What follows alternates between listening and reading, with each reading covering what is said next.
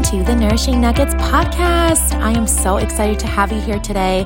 I'm your host and friendly neighborhood dietitian, Taveen Verano. If you struggle with nutrition confusion and all the noise out there in the wellness space, I'm here to simplify it for you.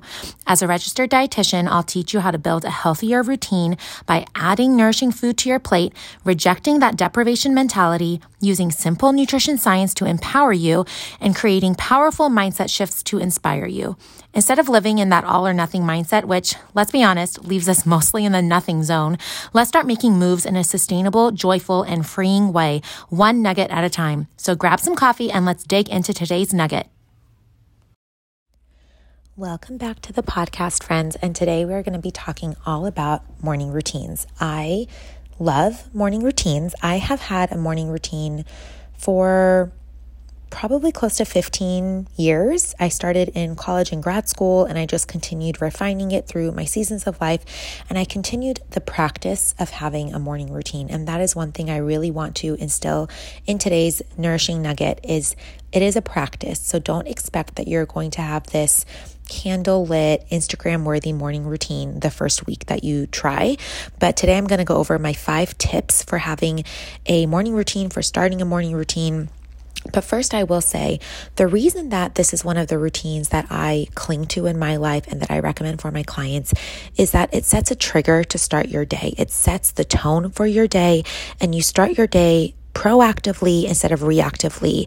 One of my hardest things is when I am woken up in the morning, my alarm didn't go off, or I slept through it, and I'm woken up from an obligation or someone I have to, tend to, and I didn't get that time alone in the morning. And I think this is so important, especially for us moms, but really anyone, to take the time in the morning to get your mindset in a good place, read the Bible, spend time with Jesus, which is really important to me, move your body if you can, and just set the tone of starting your day in a proactive way, getting ahead of your day versus reactively to whatever comes your way, to whatever kind of forces you to start your day. And so that's really why a morning routine is so powerful. And it's a way to set up for your day, and you get to make it whatever you want it to be. So today I'm going to go over the 5 things that are really important when you are starting a morning routine. And I hope this podcast helps you guys out. So the first thing I'm going to talk about is sleep. We're going to talk about the night before your morning, not just your morning. Sleep is so important. I cannot stress this enough. You can't expect to wake up at 5 a.m. and have some quiet time if you sleep at midnight, if you are watching a show until 1 a.m.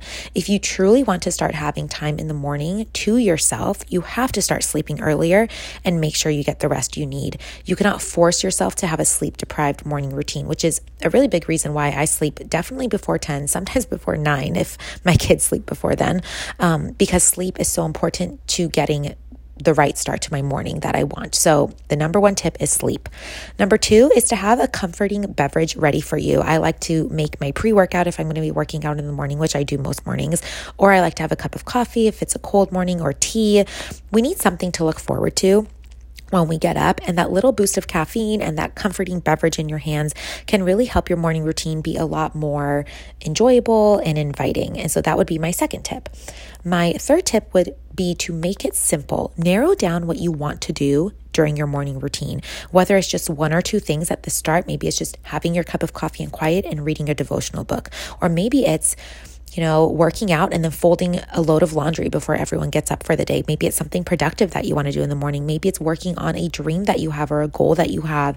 Maybe it is, journaling and praying and getting into your Bible study. At the beginning, I would recommend only picking 2 to 3 things to make it really simple and something that you can do doably. Make it doable for yourself.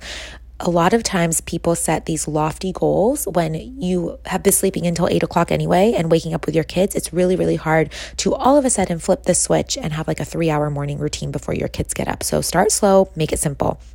My 4th tip would be to have a cozy spot. So just like I want you to have a cozy beverage, have a cozy spot. I have a spot on our couch that I snuggle up in every morning with a blanket.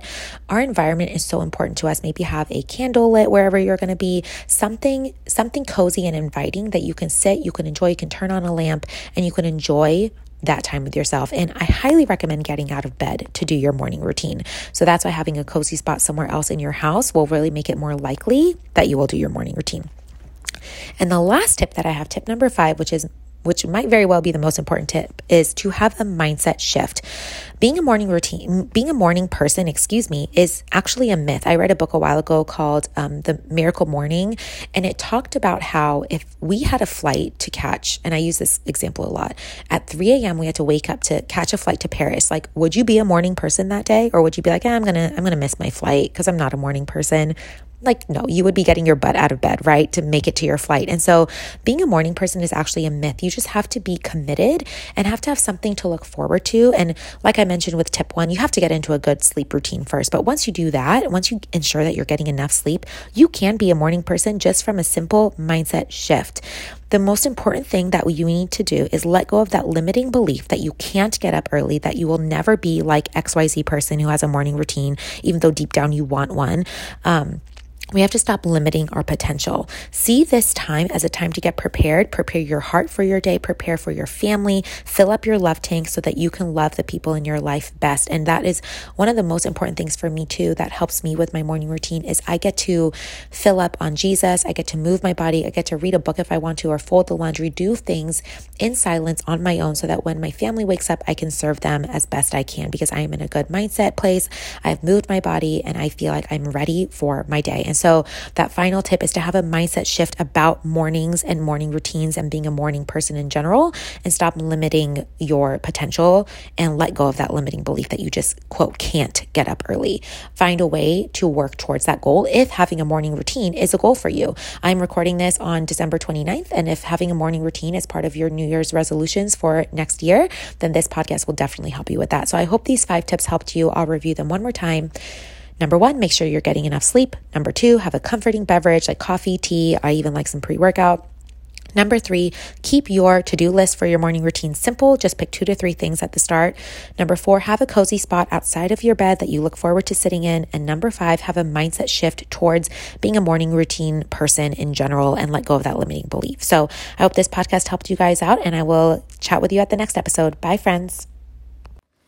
Thank you so much for joining me on today's podcast. If you got a nugget of inspiration and are ready to take action, it would mean so much to me if you left me a 5-star rating and a review so others can also find this podcast. You can also share this episode on Instagram or with a friend you think would enjoy it. It helps the show more than you know, and I really appreciate your support and encouragement. I can't wait to chat again and go over our next nourishing nugget together. Bye, friends.